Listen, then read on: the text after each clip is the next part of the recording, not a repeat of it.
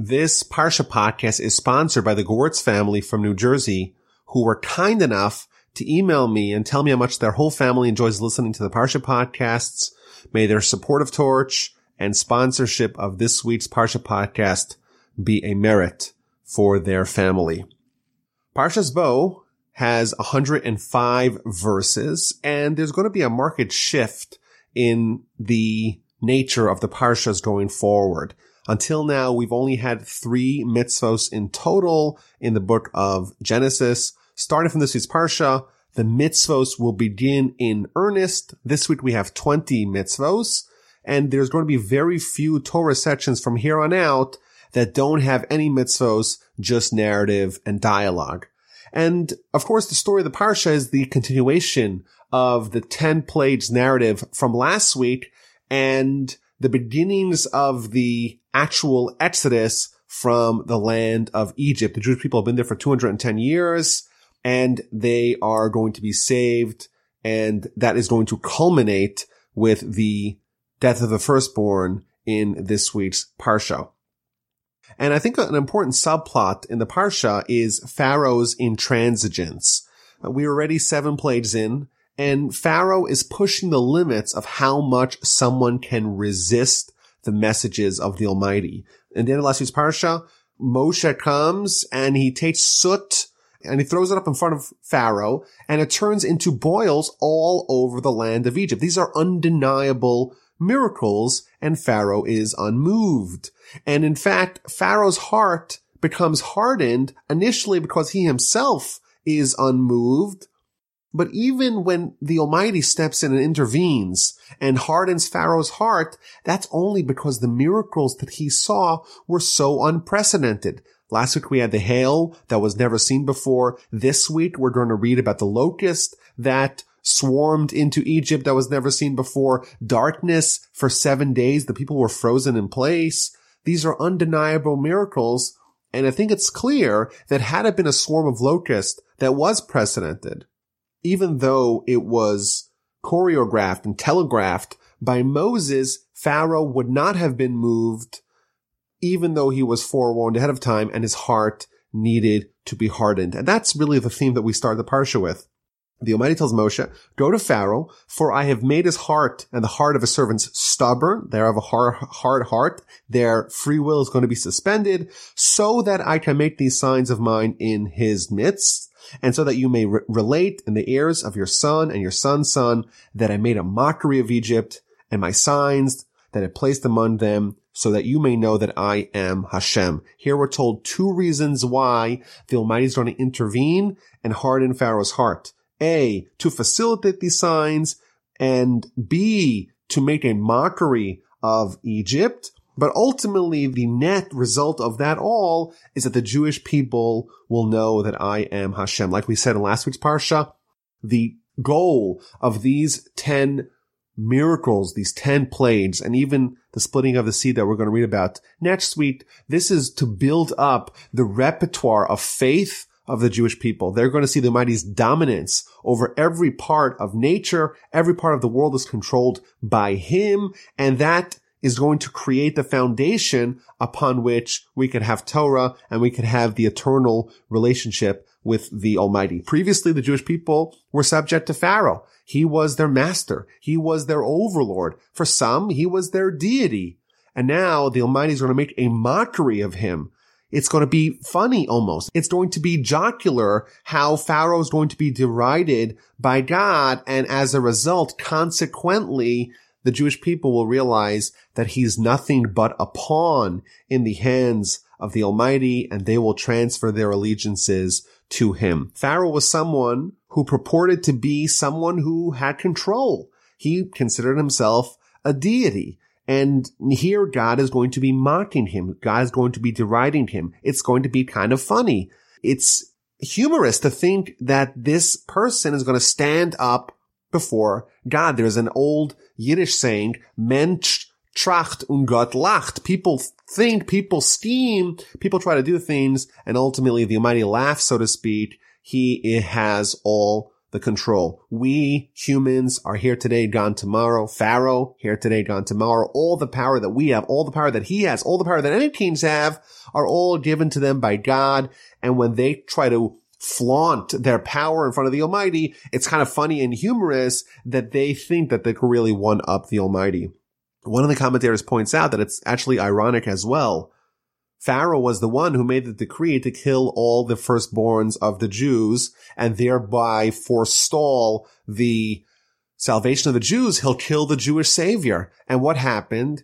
His own daughter saved Moses, saved Moshe. And where did Moshe grow up? He raised him in his own house. In retrospect, Pharaoh wanted to stop the Jewish people, wanted to stop Moses, and he was the one who actually raised him in his own house. In addition, we see the first of many instances of this week's Parsha where the miracles and the plagues of Egypt are important for us to relate to our children. This is the foundations of our religion, and we are going to perpetuate that from generation to generation to keep the flame lit, the flame of faith that began with the Exodus.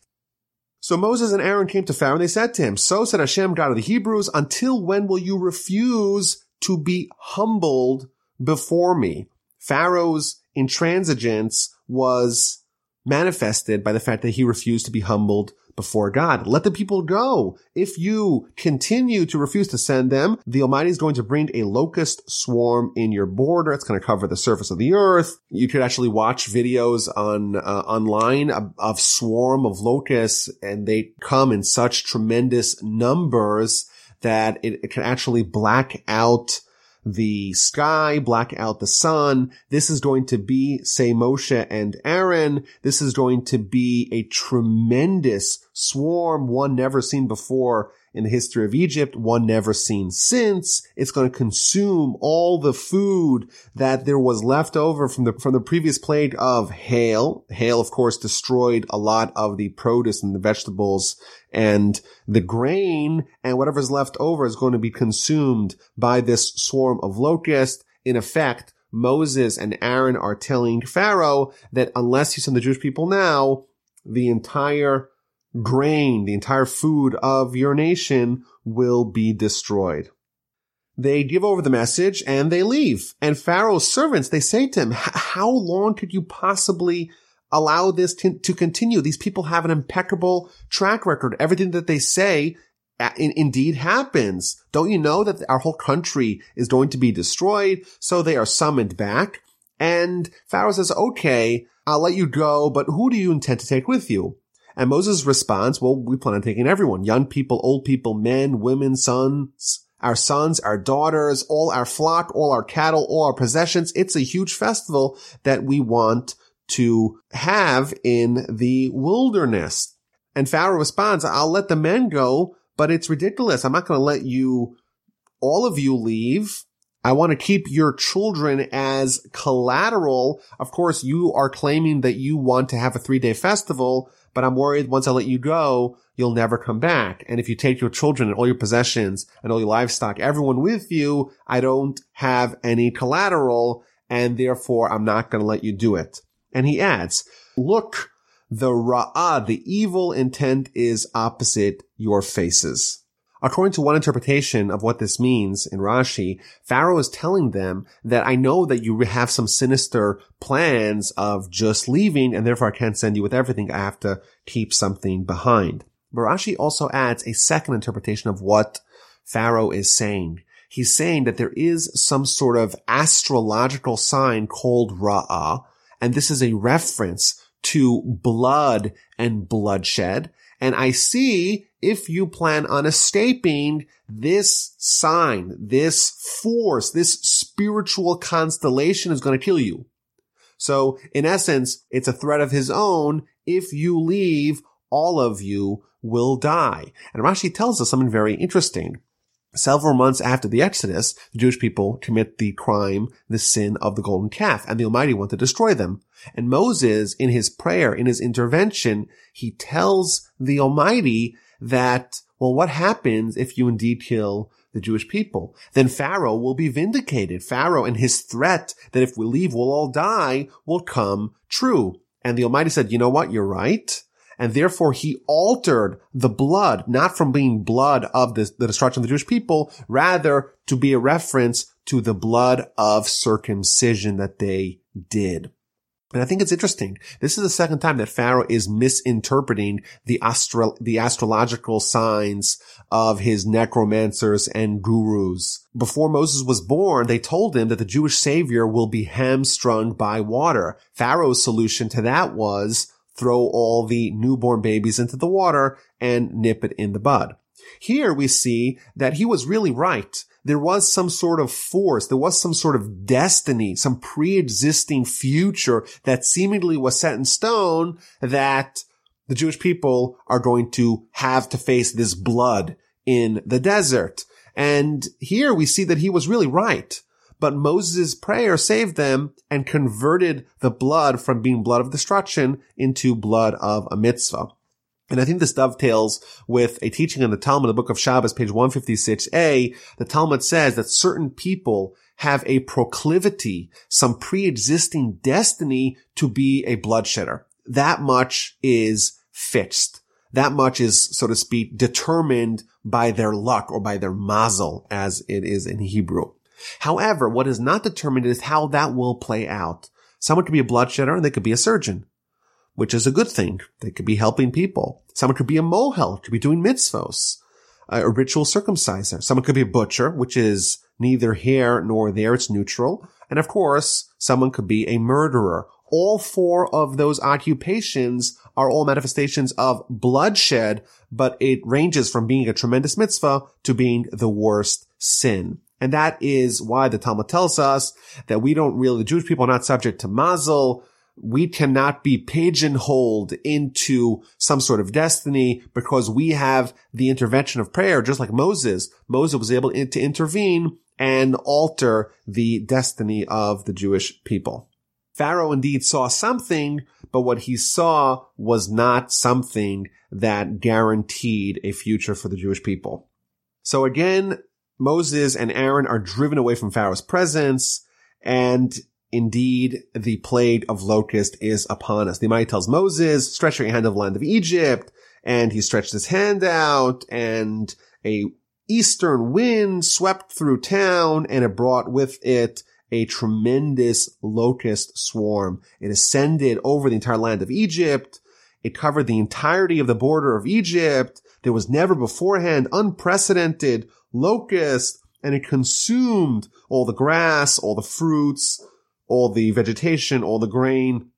There was no greenery that remained in the trees, nor the grass. Everything was consumed by the locust. Pharaoh freaks out again. He hastens and summons Moses. I've sinned against God. Stop this from happening.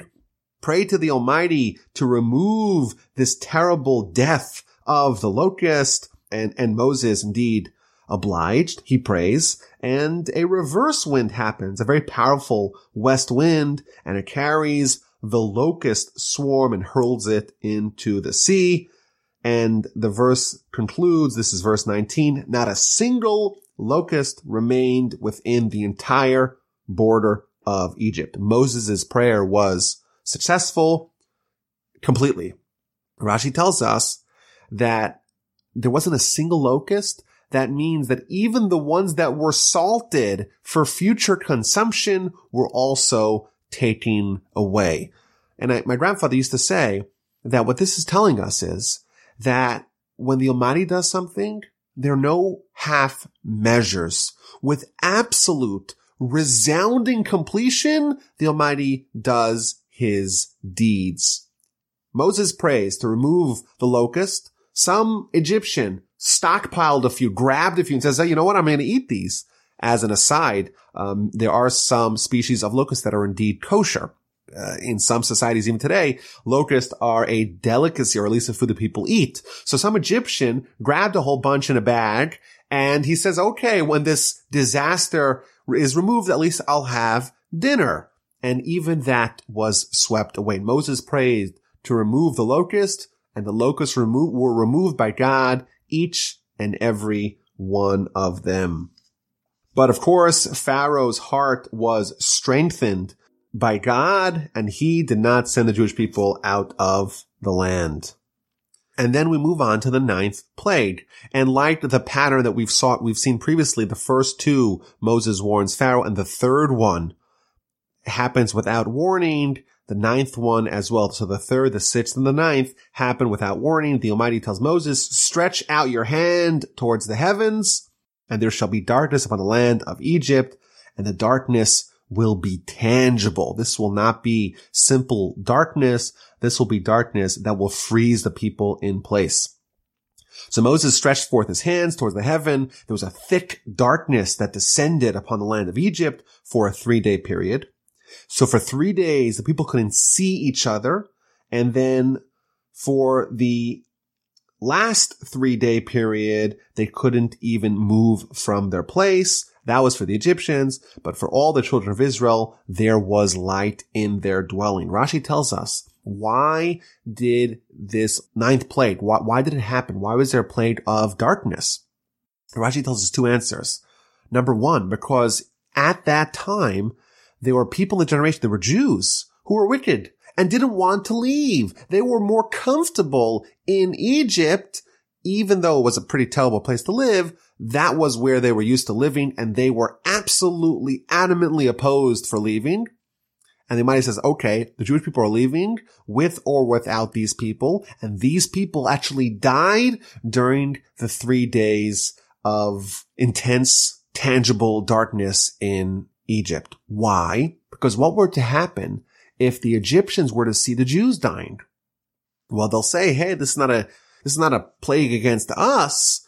They too, the Jewish people, are also being stricken like us. And therefore, to prevent the Egyptians from seeing the downfall of the wicked Jews, the Almighty made it dark, and those people died, and they were buried, and no one knew the better. And I think this is interesting that some people, they are in a state of stasis. They have stagnation. No matter how bad things get, some people are subject to paralysis. They're not willing to improve their situation.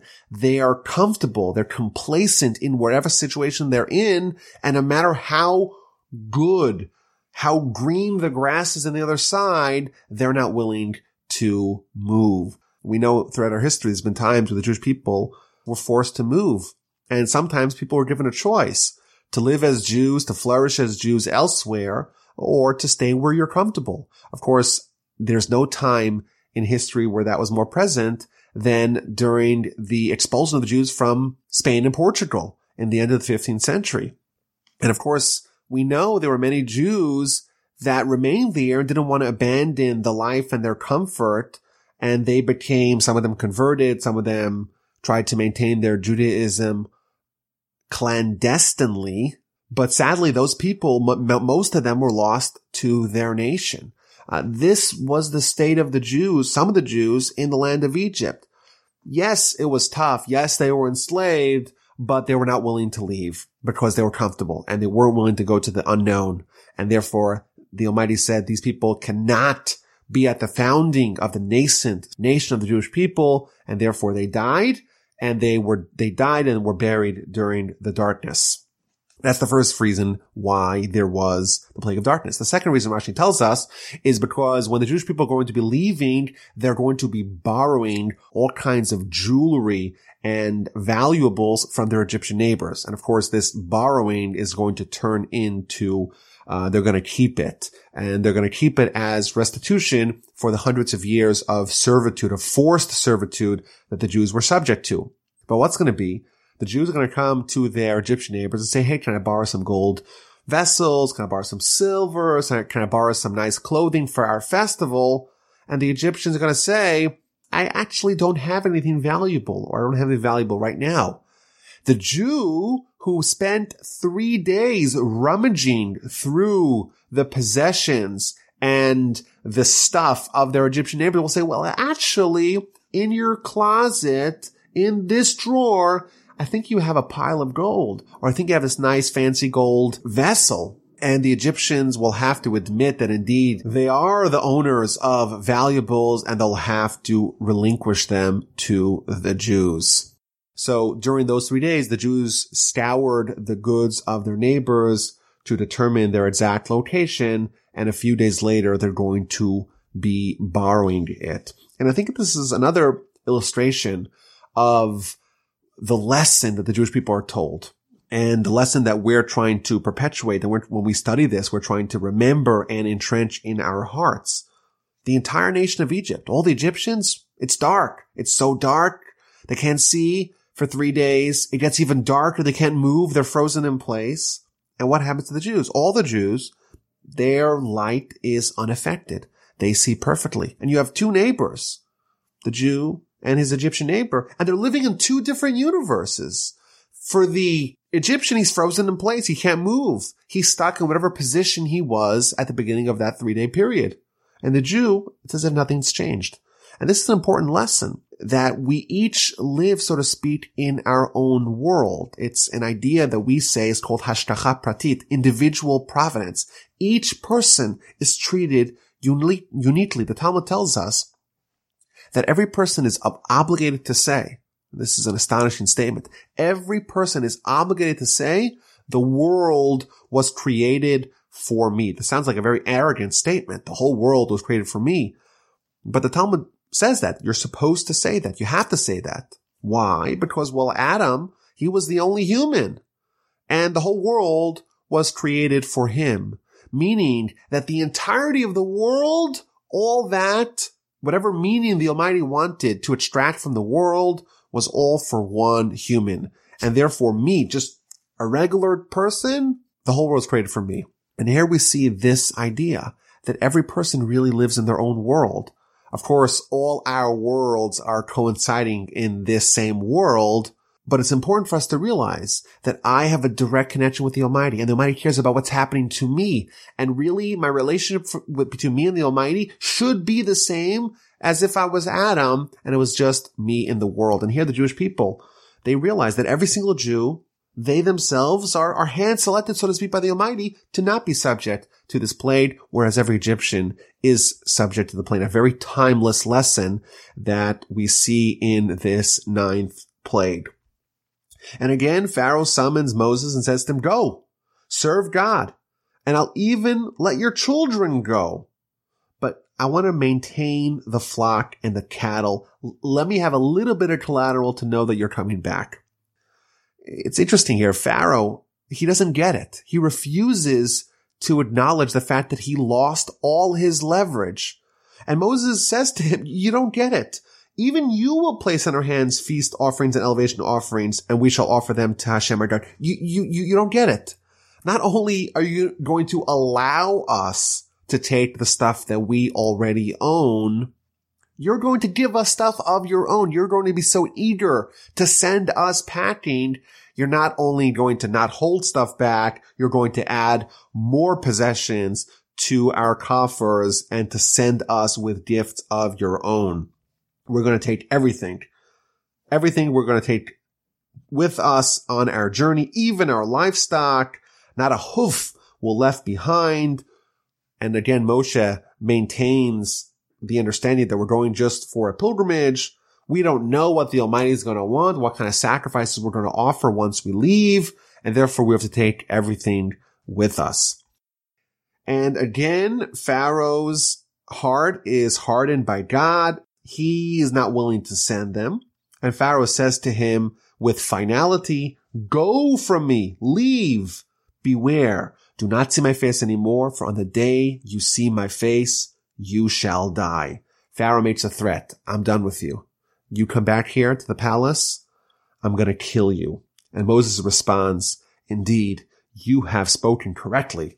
I shall never see your face again. This relationship apparently is over. And we're going to find out later in the Parsha that indeed they will meet again. And Moses is still telling the truth in verse 29 when he tells Pharaoh, we're not going to see each other again. And there's two answers that I've seen to that question. That Moses says, yeah, we're not going to see each other again, not in the palace, but in the future, you're going to come to me. I'm not going to be coming to you anymore. Alternatively, when Pharaoh meets Moses again, it's via a servant. And before Moses leaves, he shares with Pharaoh one more message that was conveyed to him right there and then by the Almighty. So right before Moses leaves, he has a prophecy, and this is this is unique because this prophecy is conveyed to Moses in the land of Egypt. Previously, Moses had to leave the land. The land was full of idols. It wasn't an appropriate place for prophecy, but here the Almighty tells Moses, go tell Pharaoh there's one more plague that's going to happen to him and to his country, and then you're going to send us packing. And the Almighty also tells Moses in that prophecy to go tell the Jewish people, please speak in the ears of the people. The Almighty pleads to Moses to plead to the people, let each man request of his fellow and each woman from her fellow silver vessels and gold vessels. It's important for us to exploit Egypt to take away their wealth with us. And the Almighty promises that the people are going to find favor in the eyes of the Egyptians. People are going to forfeit their stuff, their valuables to the Jewish people. Now, Rashi points out that the Almighty pleads with Moses to make sure that the Jewish people request silver vessels and gold vessels from their Egyptian comrades. Why does he have to plead? After all, it's something that's desirous. You don't need to ask me, would you please take my gold vessel? Of course, the Jewish people are invested. They would like to have the gold vessels. Why does the Almighty make that plea? So Rashi tells us that in chapter 15 of Genesis, during the covenant between the parts, the Almighty tells Abraham that the Jewish people are going to be enslaved for 400 years, and afterwards when they leave, they'll leave with great wealth. And I'm worried, says the Almighty, that Abraham is going to come to me with a protest. He says, hey, the first part of the promise, the first part of the prophecy, you will fulfill. The Jewish people were enslaved for 400 years. But when you said that when they leave, they're going to leave with great wealth, that you did not fulfill. And therefore, the Almighty pleads to Moses, go make sure the Jewish people get that wealth too. Now, I think the question still stands. Why does the Almighty need to make that plea? And some of the commentaries answer is that the Jewish people were so desperate to leave, or at least the people that wanted to leave were so desperate to leave that they were not willing to do anything. Just get me out of here. If I have some person's in prison, maximum security prison, and I say, okay, we'll go to freedom, but first let's stop off in the warden's office and take all his gold. No. I don't want to stop off anywhere. I want to just leave. I don't want anything. Let me just get me out of here. That would have been the attitude of the Jewish people had they had their options before them, and therefore the Almighty is please make sure, insist upon this, that the Jewish people go ask their friends for gold and silver. And it is interesting, some of the commentaries point out that here the Jewish people are characterized as friends of their Egyptian neighbors. And we know that the Egyptians enslaved the Jews, and the Egyptians marginalized the Jews and treated them terribly. How could they be considered as quote-unquote friendly? So one of the commentators says something very astonishing. They became friendly over the course of the 10 plagues. And specifically during the 9th plague, the most recent plague, the plague of darkness, the Egyptians, they were frozen in place for 3 days. How is it possible? How did they survive? How did they go 3 days without eating and drinking? So the Netziv, one of the commentators on the Torah, he gives the answer that their Jewish neighbors would come visit them, maybe at the same time that they were looking through their valuables, and they would visit them and they would give them food and they would give them a drink. And as a result, the Egyptians felt indebted to the Jewish neighbors. They were friends and they were willing to part with their valuables when the Jewish people came knocking on their door. So that's the content of the Almighty's prophecy to Moses. And Moses, while he's still standing there with Pharaoh, conveys this message to Pharaoh, the nature of the final upcoming miraculous plague. Moses said, so said Hashem, at about midnight, I shall go out in the midst of Egypt. Every firstborn of the land shall die, from the firstborn of Pharaoh, from the prince who's on the throne, to the firstborn of the maidservant, to the firstborn of the animal. It's going to be a total decimation of all the firstborn in Egypt. There's going to be a terrible outcry in the entire land. such as there has never been before and there shall never be again. A tremendous cry, unprecedented in the annals of Egyptian history. But against the children of Israel, no dog shall whet its tongue. No dog is going to be barking, against neither man nor beast. And you shall know that Hashem will have differentiated between Egypt and Israel. And then, continues Moses, all your servants will come down and bow to me and insist, leave you and the entire people that follows. Only then will I leave. And thus Moses concludes his message and he leaves Pharaoh's presence and he stomps out of there. So there's a few things here to point out. First of all, Moses tells Pharaoh that at about midnight, the death of the firstborn is going to happen. Rashi points out that when it actually does happen in a few chapters, it's not at about midnight, it's precisely at midnight. Why when Moses conveys the nature of the plague of the death of the firstborn, does he say at about midnight? Rashi tells us because it's possible that the watches of Egypt would be slightly off, a few minutes early, a few minutes late. It's not an atomic clock. And therefore, what's going to be? Moses is going to say at midnight, everyone's going to die. And what's going to be on the clock of the Egyptians at 11:58 or at 12:01, not exactly midnight, everyone dies. And then they're going to say, hey, Moses, he's a fraud. He said at midnight, and it was 2 minutes early, it was 4 minutes late. It's going to be inaccurate in their minds because their clocks are wrong. And therefore Moses says at around midnight, the death of the firstborn is going to happen, not to allow the Egyptians to claim that he misspoke. I think this is another amazing example of the degree of delusion and denial that Pharaoh was subject to.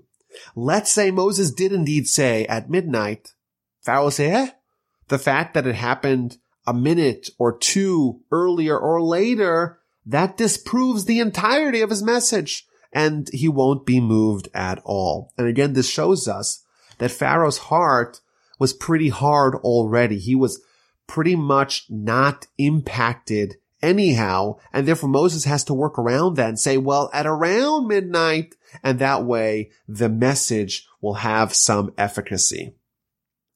And that's going to happen with the Egyptians, all the firstborn, doesn't matter of their caste, it doesn't matter of what level of aristocracy, they're all going to die. The animals are going to die. But conversely, amongst the Jewish people, it's going to be total peace, serenity, and tranquility. Even the dogs will cease to bark. And this little tidbit is somewhat unusual. The dogs are going to cease to bark. What does that mean? So the Arizal, the famed Kabbalist, quotes the Talmud. The Talmud says that the dogs bark when the angel of death is in town. Amongst the Jewish people, the angel of death is not going to be in town that night, and therefore the dogs are not going to bark, because no one is going to die that night. My grandfather of blessed memory said a very deep insight. And he said that according to Jewish philosophy, the most spiritual of the senses is the sense of smell. That is the most intangible, and that is the most linked to the soul. And that's why by Havdalah, we smell the Basamim. Why? Because after Shabbos is over, we want to appease the soul. The soul is so happy on Shabbos. It's so sad and despondent after Shabbos, and we appease it by smelling the spices at Havdalah. There's no animal, continues my grandfather, that has as developed a sense of smell as the dog. And therefore, the dog, says the Talmud, is the most chutzpah, has the most gumption of all the animals. When the dog is barking at a person, in effect, according to the Kabbalists, what it's telling us is, it's trying to lord over the human by saying, I am more spiritual than you. I have a better sense of smell than you, and therefore I'm more spiritually attuned and connected than you are. What's going to be during the night of the Exodus, during the night of the death of the firstborn. There's going to be such a revelation in the land of Egypt, a revelation that's going to affect the entire world forever, a revelation that is going to infuse faith into the hearts of the Jewish people for all of eternity. The dogs are going to stop barking. It's going to be clear to everyone, and even to the dogs, the spiritual superiority of the Jewish people. So Moses has concluded his message, and the Almighty tells him, Pharaoh will not heed you, even though Moses made the most scary threat yet. Pharaoh's not going to listen in order to facilitate the miracles in the land of Egypt. So Moses and Aaron performed all these miracles before Hashem, but Hashem strengthened the heart of Pharaoh, and he did not send the children of Israel out of his land. Thus concludes chapter 11. This final verse seems to be like it's wrapping up the whole story. Moses and Aaron, they did all the wonders, but Pharaoh's heart was hard and he sent the Jewish people out.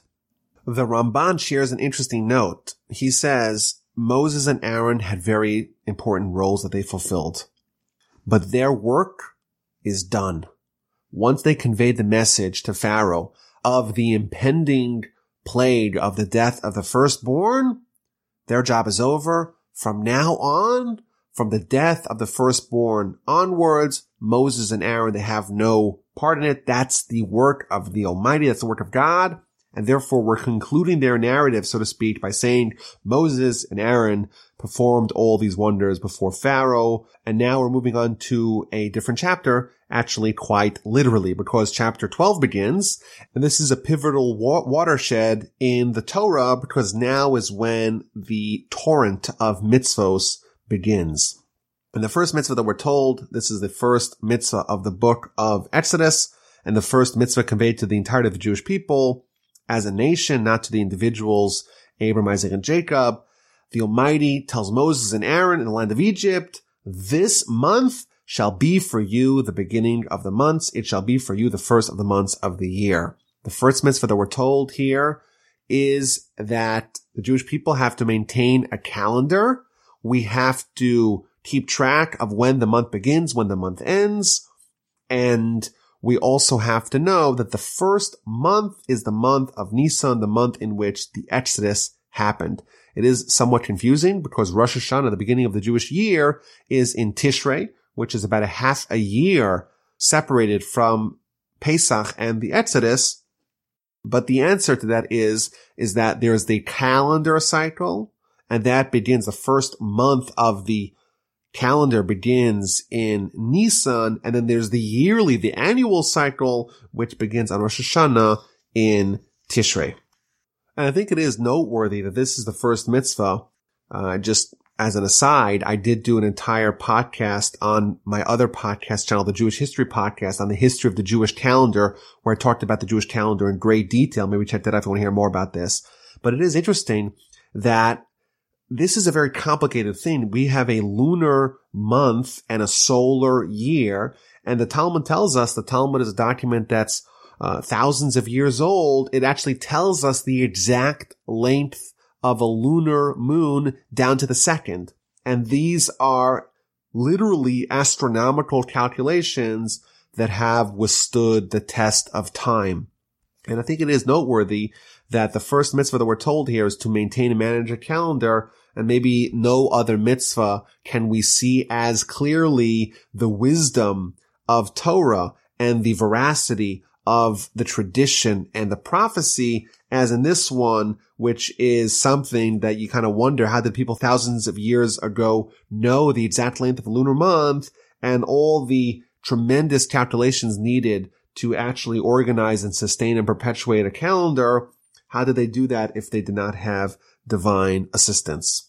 So what needs to happen on this month? So this is exactly 2 weeks before the actual Exodus. And the Almighty tells Moses to go speak to the entire assembly of Israel. On the 10th of this month, so 10 days from now, they shall take for themselves, they should separate for themselves an animal, a sheep, a lamb, or a goat. And this is going to be the Pesach offering. And the commentators point out that specifically they're told to take a sheep because that was an animal that was deified by the Egyptians. And like we've mentioned in the past, the Jews, many of them had descended spiritually. Some of them were even idolaters. And they had to take this animal and keep it for several days in their home and then slaughter it. And in effect, that is the culmination of this entire, what ends up being a year-long process of extracting the Jews from the Egyptians and culminating with the total severing of their allegiances to the Egyptians and their Egyptian deities by slaughtering this animal the day before they leave. And this, of course, is a mitzvah that continued on for generations, and a mitzvah that is going to be restored once the third temple is rebuilt, that the day before Pesach, all of the Jewish people, we have what's called the Paschal offering. This is something which is symbolized in the afikomen matzah of the Seder that we do today. We can't do it unless there's a temple. You take a small animal, a lamb or a goat or a sheep. It's within its first year of life, and you slaughter and prepare it the day before Pesach, which is the 14th day of the month of Nisan, and then you eat it on that night, the night of the Exodus. And it's important to note that there is voluminous literature on this particular mitzvah, the mitzvah of the Pesach offering, and also specifically for our purposes, the differences between the Pesach offering that happened during this time, during this, the first one, the one that was done in Egypt, and the rest of them that are done for generations, for thousands of years throughout our history. One of those differences is in verse 6 we read, "It shall be yours for examination until the 14th day of the month. The entire congregation of the assembly of Israel shall slaughter it in the afternoon." So you take it on the 10th day of the month, and then you watch it. You make sure it doesn't get any blemishes for 4 days. In fact, we're told in the Midrash that you take it and you tie it to your bed, and you spend 4 days with this animal to make sure it doesn't get any blemishes, and then only after 4 days of watching it and assuring that it is unblemished, you slaughter it on the 14th day in the afternoon. The rest of the Pesachs throughout our history, you don't need to do that. You could just buy it on the morning of and slaughter it in the afternoon. Why specifically are we told in Egypt to guard it for 4 days and then slaughter it? So Rashi tells us that the Jewish people were devoid of any mitzvos. They were naked, so to speak, spiritually. And therefore, in order to facilitate the tremendous miracles of that night, of the night of the 15th, the night following the slaughtering of the Paschal offering, in order to facilitate that, there has to be a certain spiritual merit. And therefore, they might give them some mitzvos to be able to pack them up spiritually, to prime them spiritually for the tremendous night and revelation of the Exodus. In addition, the Almighty tells them to take some of that blood, to dip it in a special potion, and put it on the doorposts of their house, and to eat it on that night. You eat it roasted, you eat it with matzah, you eat it with mar, with the bitter herbs. You don't cook it. It's on the fire, it's roasted. You don't leave any more of it left over that night. Later on, we learn some more laws. You can't crack a bone. Whatever's left over, you have to burn in the fire. You can't take it out of the house, and you're eating it fully dressed, ready to go to leave. We're about to leave in haste out of the land of Egypt. Continues the Almighty, "I'm going to go through the land of Egypt in this night. I'm going to strike down every firstborn in the land of Egypt, from man to beast, and against all the gods of Egypt I shall mete out punishment." We know that the Egyptians deified firstborns as well. And I'm going to prove that I am Hashem. I am the only power, and the blood that you're going to put on your doorposts will show me, so to speak, not that I need it, but to show me that you're invested in doing what's right. And I'm going to jump over your house, your neighbor, the Egyptian, I'm going to strike him down. But if you put the blood on the doorpost, I'm going to jump over, I'm going to pass over your house, and no destruction is going to happen to you. Continues the Almighty, tell the Jewish people that this is not just a one-time event. This is going to be throughout your generations. An eternal decree you should celebrate for 7 days. Of course, this is the holiday of Passover, of Pesach. For 7-day period, you shall eat matzos. On the previous day, you get rid of all the leavened bread, all the chametz. You don't eat the leavened bread on Pesach. And if you do that, then your soul is going to be cut off from Israel. Now, this is the first time that we read about something like that, this idea that if someone does something or if someone refrains from doing something, then their soul is going to be cut off from the assembly of Israel. We read if someone eats leavened bread during Pesach, or if someone refrains from doing the paschal offering before Pesach and on the eve of Pesach, then they get cut off from the Jewish people. And the idea behind that is that the spiritual world and the physical world are mirror images of each other. And just like in this physical world, if you don't eat, if you don't drink, if you don't sleep, you cannot have continuity and perpetuity. You can't live.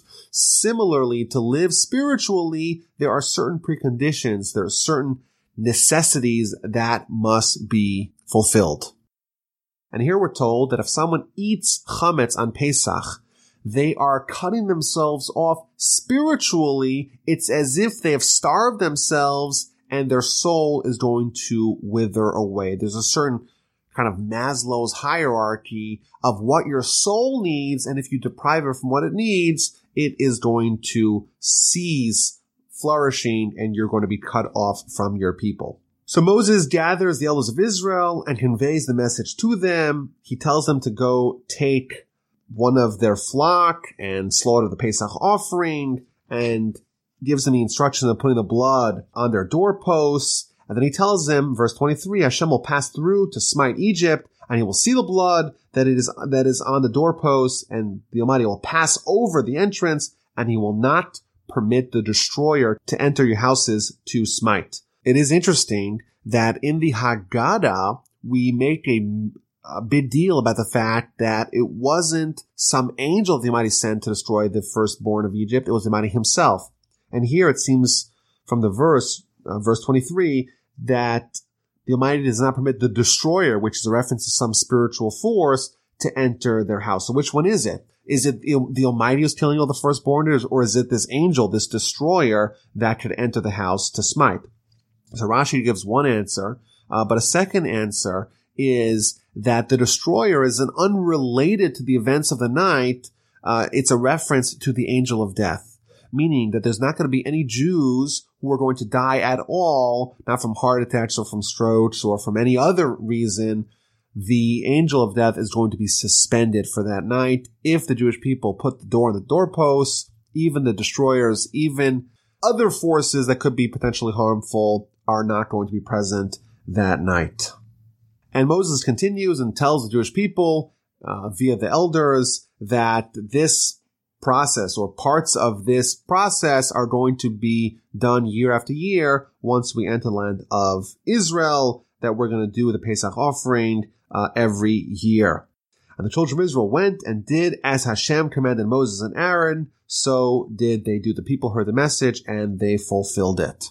And Rashi picks up on a little bit of a nuance here. In verse 28, the children of Israel went and did as Hashem commanded Moses and Aaron, so did they do. Those last few words seem to be redundant. And Rashi tells us that that's a reference not to the Jewish people, but also Moses and Aaron. It wasn't just Moses and Aaron, leaders instructing the people to obey their command, but they themselves did it as well. And this is maybe the barometer of a true Jewish leader, not someone who says, do as I say, not as I do, but rather someone who tells his people, do as I do. They themselves are an exemplar of the ideals that they preach.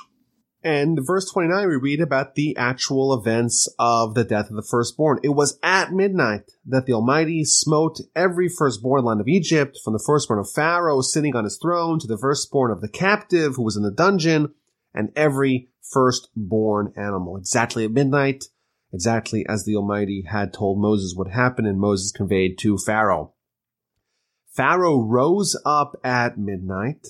Rashi tells us that Pharaoh was sleeping, even though Moses had been entirely accurate in every single one of his predictions. Pharaoh was calm enough to go to sleep. He and all his servants and all of Egypt, and there was a great outcry in Egypt. There was no house that there was no corpse. If there was a firstborn, there was a corpse. If there was no firstborn, the next one up died. There was death everywhere.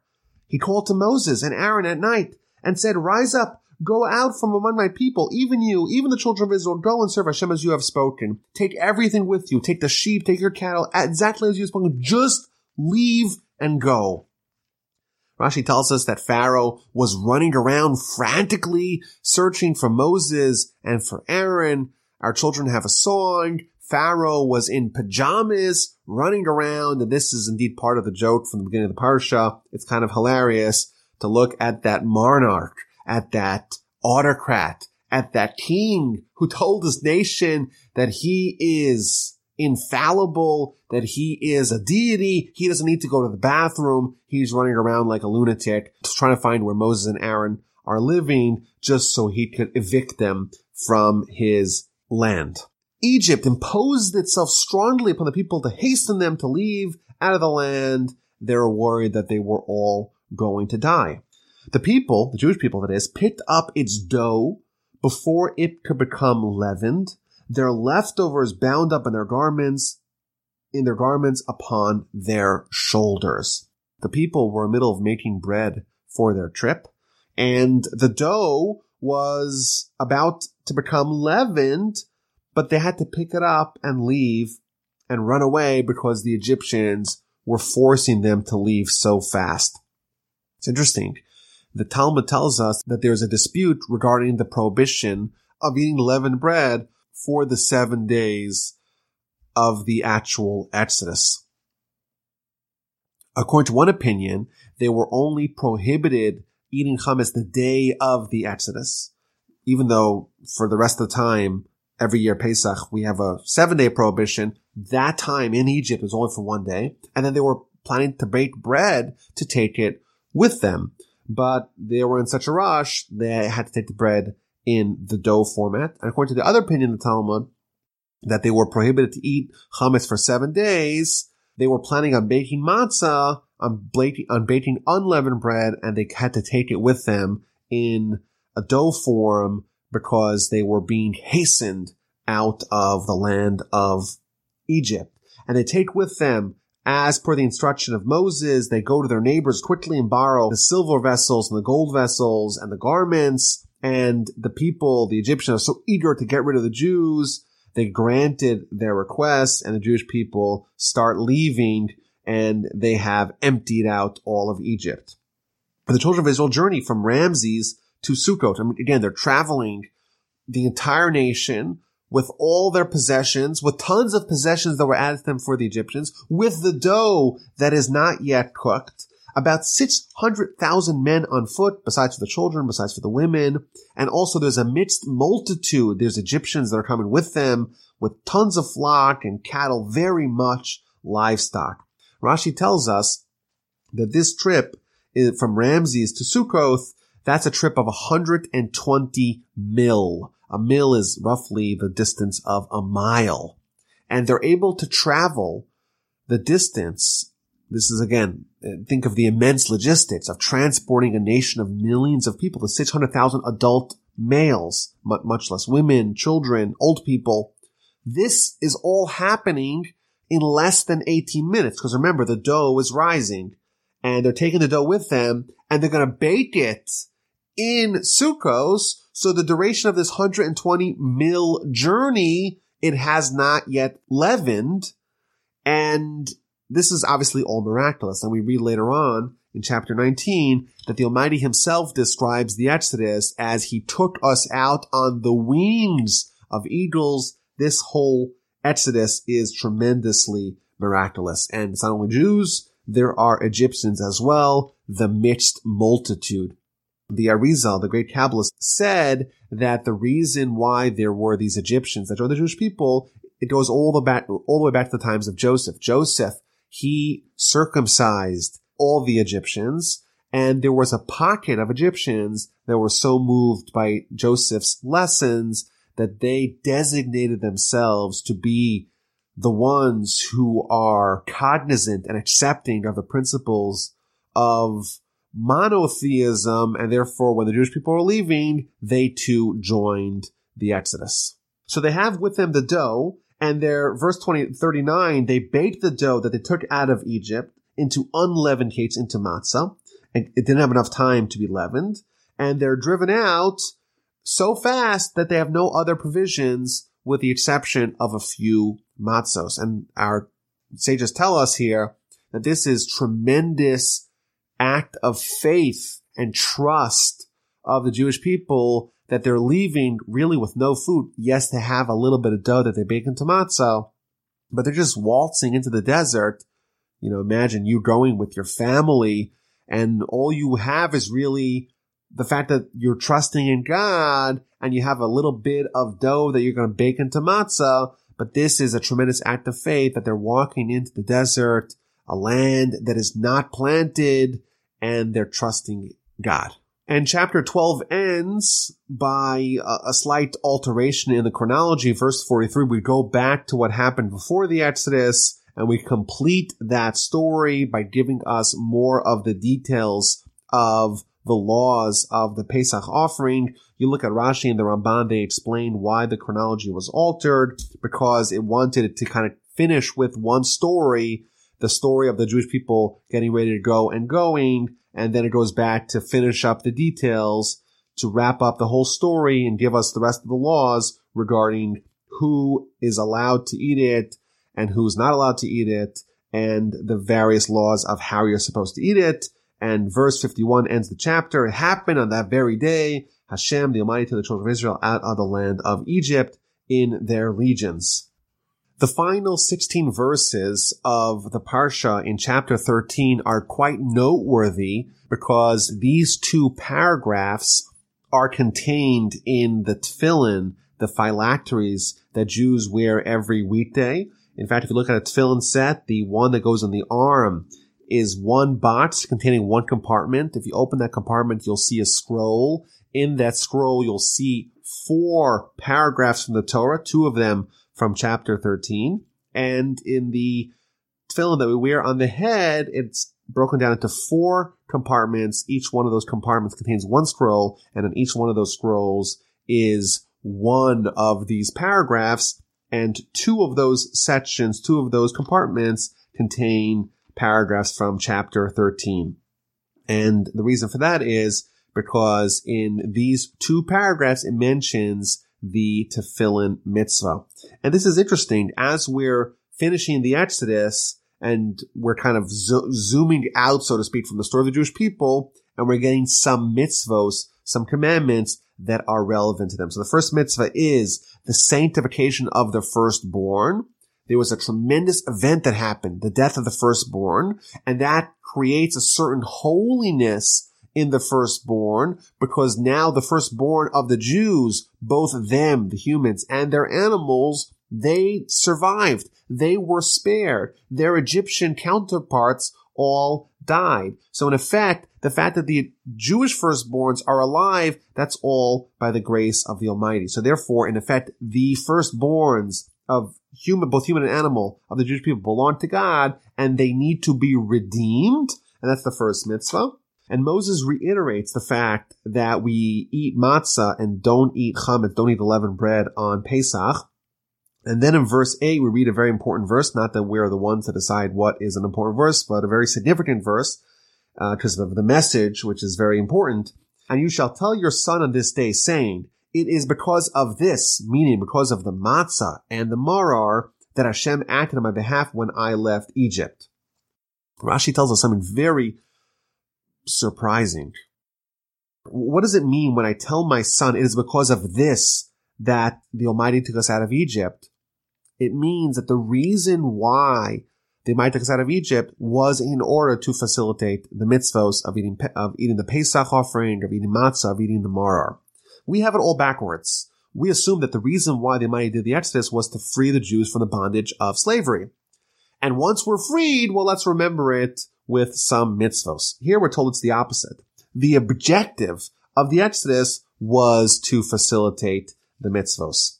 We're also told about the mitzvah of tefillin, wearing the tefillin, and various additional laws to firstborn animals. And the Parsha ends, and it shall be a sign upon your arm and an ornament in your eyes, for with a strong hand Hashem removed us from Egypt.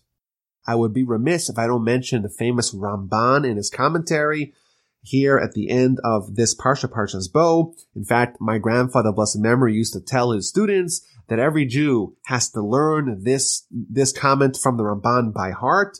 But the gist of it is he talks about the significance of the Exodus and the eternal lessons in the Almighty's dominion, in prophecy, in what the objective of mitzvos are, all that is derived from the Exodus. Next week, we're going to pick up the Jewish people. They're leaving, and Pharaoh is going to find out about it. He's going to find out they're not coming back home, and he will pursue them.